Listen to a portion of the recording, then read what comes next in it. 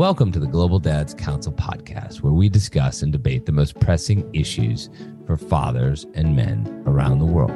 I'm Paul Sullivan, founder of the Company of Dads, coming to you from just outside of New York City. I'm Brian Tan, father of four wonderful kids from Singapore, and I helm the National Dads for Life fathering movement in Singapore, together with the Center for Fathering in Singapore. Hi, this is Rupesh Bambwani. I'm the founder of Cool Dads Club, based out of Bombay, India. I'm a father of two kids. Hi, I'm Hanson. I am based in the UK, proud father to one soon-to-be 8-year-old, and the founder of Daddy Life. We're going to talk today about the concept of when you're a dad, literally being a dad. Now, obviously, once you become a father, you're a dad, 24/7 for the rest of your life. That's just the nature of being a dad. But there's certain spaces in which it seems still in 2022 to be more open about being a dad. And often work is not one of them. So I'm put the first question to Hanson. Hanson, what stops, men? What stops us from being a dad in the office, or even a dad in the remote office when we're working? What keeps us from being, our full self and being a dad among our colleagues? I think what you just said there at the end, our full self, is the critical phrase, in that we've done a lot of work with organizations around unlocking dads at work and unlocking some of those safe spaces around more productive workforces, happier workforces, just fundamentally better workplaces.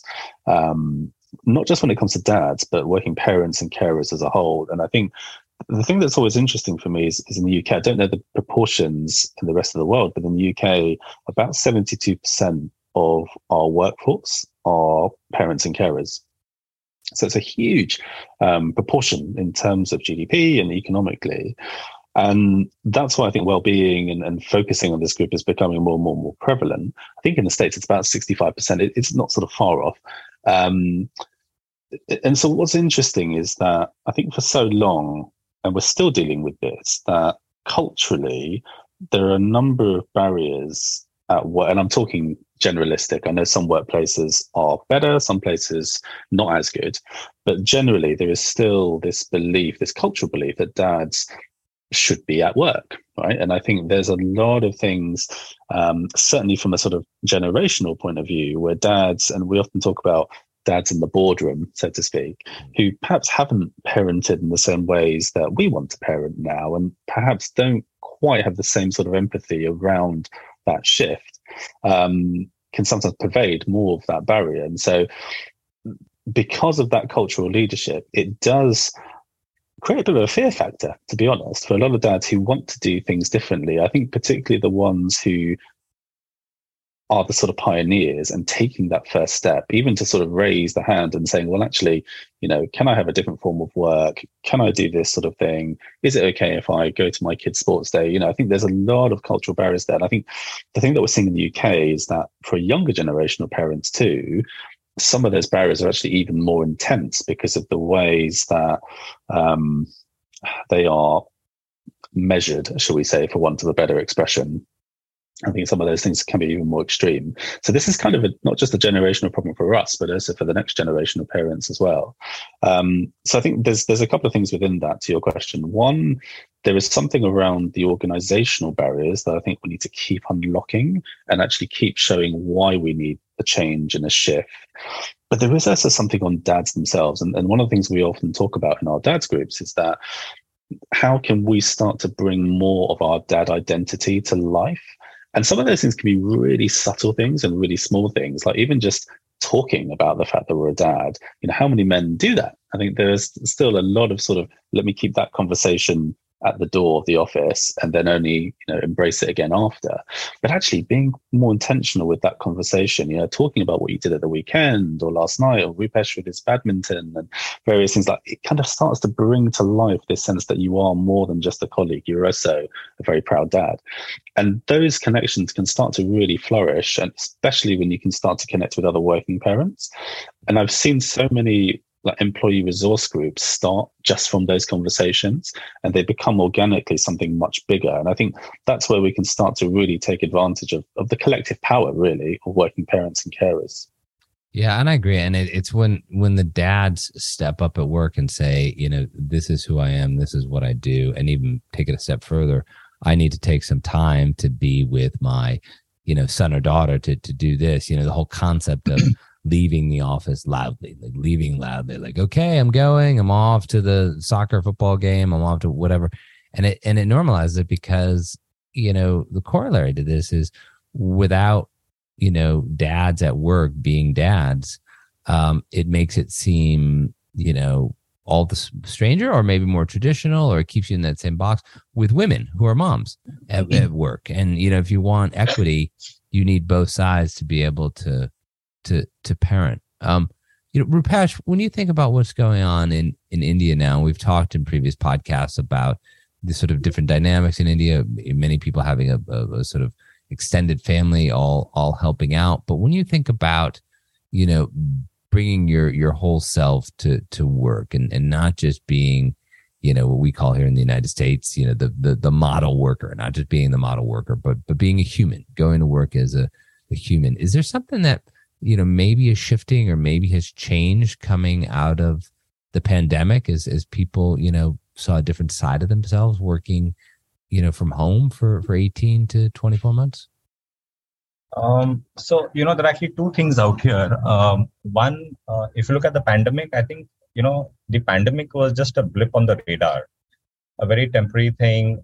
Human behavior, of men, of fathers, is, generational.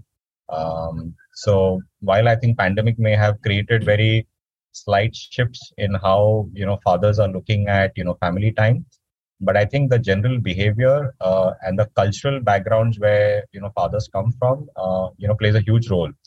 So two important things, the way I have seen it, mostly in the, organizational culture. One is, dads who tend to talk about, family or children, or taking them out for, a doctor's appointment, or being there for their wives when they have to go to a doctor, or anything of that nature, is mostly seen as the guy is not aggressive at work. The guy is not willing to put in his, 100% at work, right?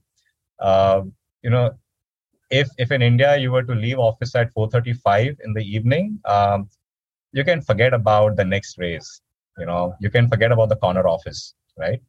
I think it is the top-down culture which creates this huge barrier, and because of which, even if dads who are very desirous to show their softer side of being a dad, they don't want to risk it, right? Because the risks of getting shoved aside are far higher when you give priority or have conversations around family life. Mm-hmm. The second thing is it's about the content.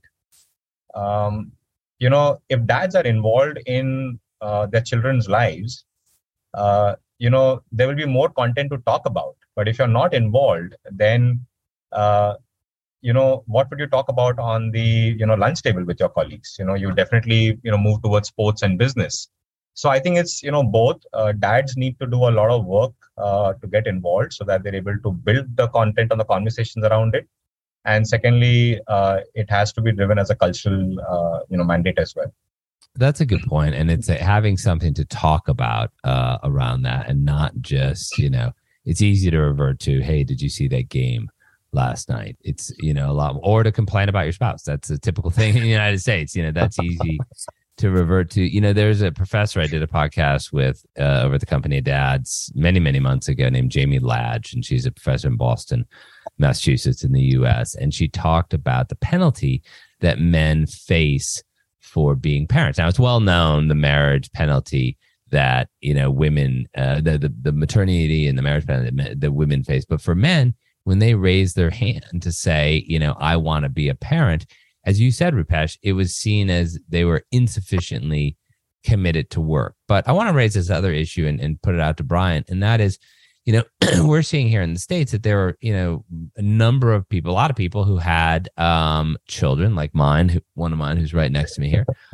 They had children during the pandemic, and they became parents for the first time. So they have a very different before and after. They had their before of being married and working and commuting and doing whatever. And then they had this period in which they became parents, and they were still working, but they were able to work flexibly. And now in the States, when, certain companies are asking people to come back 3, 4, even 5 days a week into the office, and they're bristling at it. And these are people in their, 20s and 30s, new parents, and they're saying, look, I don't need to do that. I was wildly productive before.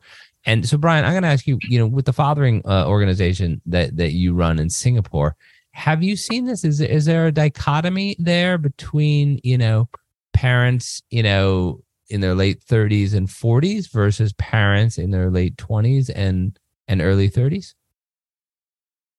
Yes, one of the things, even without the pandemic, we're starting to see some shifts in expectations of how we bring, the dad's role into the workplace. I'll say that for the slightly older dads, we are used to a certain model of, dads are just being able to focus at work, right? But increasingly, we find that more and more of women are entering the workforce. More and more families are dual income these days, and we are confronted with the need to have conversations at home about how we share the role as parents, as caregivers, even for our parents, and how we balance the work. So no longer can we dads, just focus at work, come back home and expect to rest, because that's what our wives are doing too. And when we come back home, we're going to have to find a way to manage the household chores, care for the children, care for our parents. And when it comes to emergencies at work, we both have to respond in the same way, right? I mean, on any given day, we could be responding to 2 different emergencies. I have 4 kids, 2 sets of parents. So there's so many things that could happen, and that partnership with my wife is so crucial, and a lot of couples are starting to face that. And then we bring in the layer, that layer of the pandemic, where we've I would like to use the word, we enjoy having the ability, the ability to try something different, right? Try bringing our integrated self. Try integrating ourselves now, right? Because we have a dad at home, meet dad at work, meet dad in the community. And who looks at us all the time? Our kids will be seeing if all the 3 dad scenarios, or even dad as a son to their grandparents, has to be integrated. And we are, in a way, we have to find a way to start becoming living authentic lives with our children, holding ourselves accountable to them. And I think that opportunity allows us to see new, to discover new possibilities with the way we work, the way we manage the things. And yes, now that we are resuming normalcy post-pandemic, when the old routine is starting to come in, we are starting to question what are the ways to ensure that, as a company, as my company, continue to ensure that, we are sustainable, we are profitable, but at the same time, we want to be able to give that flexibility for parents in the workplace to be able to fulfill their roles and to live integrated lives. These are the kind of questions that we're starting to question one another, and we're starting to hold each other accountable for how we lead at home as we do in at the workplace. Yeah. I love that idea of holding each other accountable. I want to give the last question to Hanson, and that is, I think about, a lot of initiatives, at least in the States, that some companies are doing, and some of them are, quite significant in making people feel comfortable, particularly consulting companies, I'm finding, and professional services companies, where people don't need to, be in the office. They can work from wherever. They're trying to, allow that space, or have leaders talk about, being a parent. But there are other firms, financial services firms. Goldman Sachs has talked about a lot, where they want everybody back in the office, 5 days a week. And that's just the way they do it. And I don't think that approach is going to win out in the end. But when you think about this, Hanson, and the work you're doing with a lot of companies in the UK and elsewhere, what role does the HR department, the human resource department, or what role does the manager play in allowing a man to be a dad at work, and therefore, normalizing the role for all of his female colleagues that it's okay to be, a father as well as a worker? What role are you seeing companies playing in that, Hanson?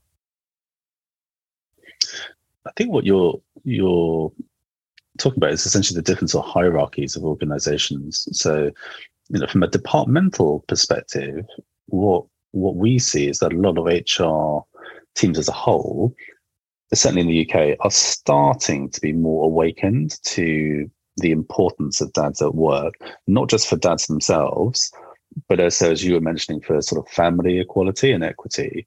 And I think a lot of it actually comes back to a piece of research we did with Deloitte back in 2019 that predicted a third of all dads, or we interviewed and we saw actually that a third of all dads who become a dad for the first time had actually left their jobs in order to find better work-life integration and balance. And then the third on top of that were actively looking to leave. And we followed that up with a dads in lockdown study that had a pretty similar rate, actually. And I think what we're seeing now is that dads don't necessarily leave loudly. It suddenly becomes a cliff, as in some of those signals towards exit for organizations aren't always obvious. And so suddenly I think organizations have sort of seen a bit of a cliff edge when it comes to dads. And actually there's a greater number looking at their options more so than ever before. And I think we've seen that come to life. And so from an HR perspective, I think they're being more awakened to it. I think the line manager one is an interesting one because with line managers, obviously, our day-to-day interaction is with those people and who can either unlock or block a number of different progress areas.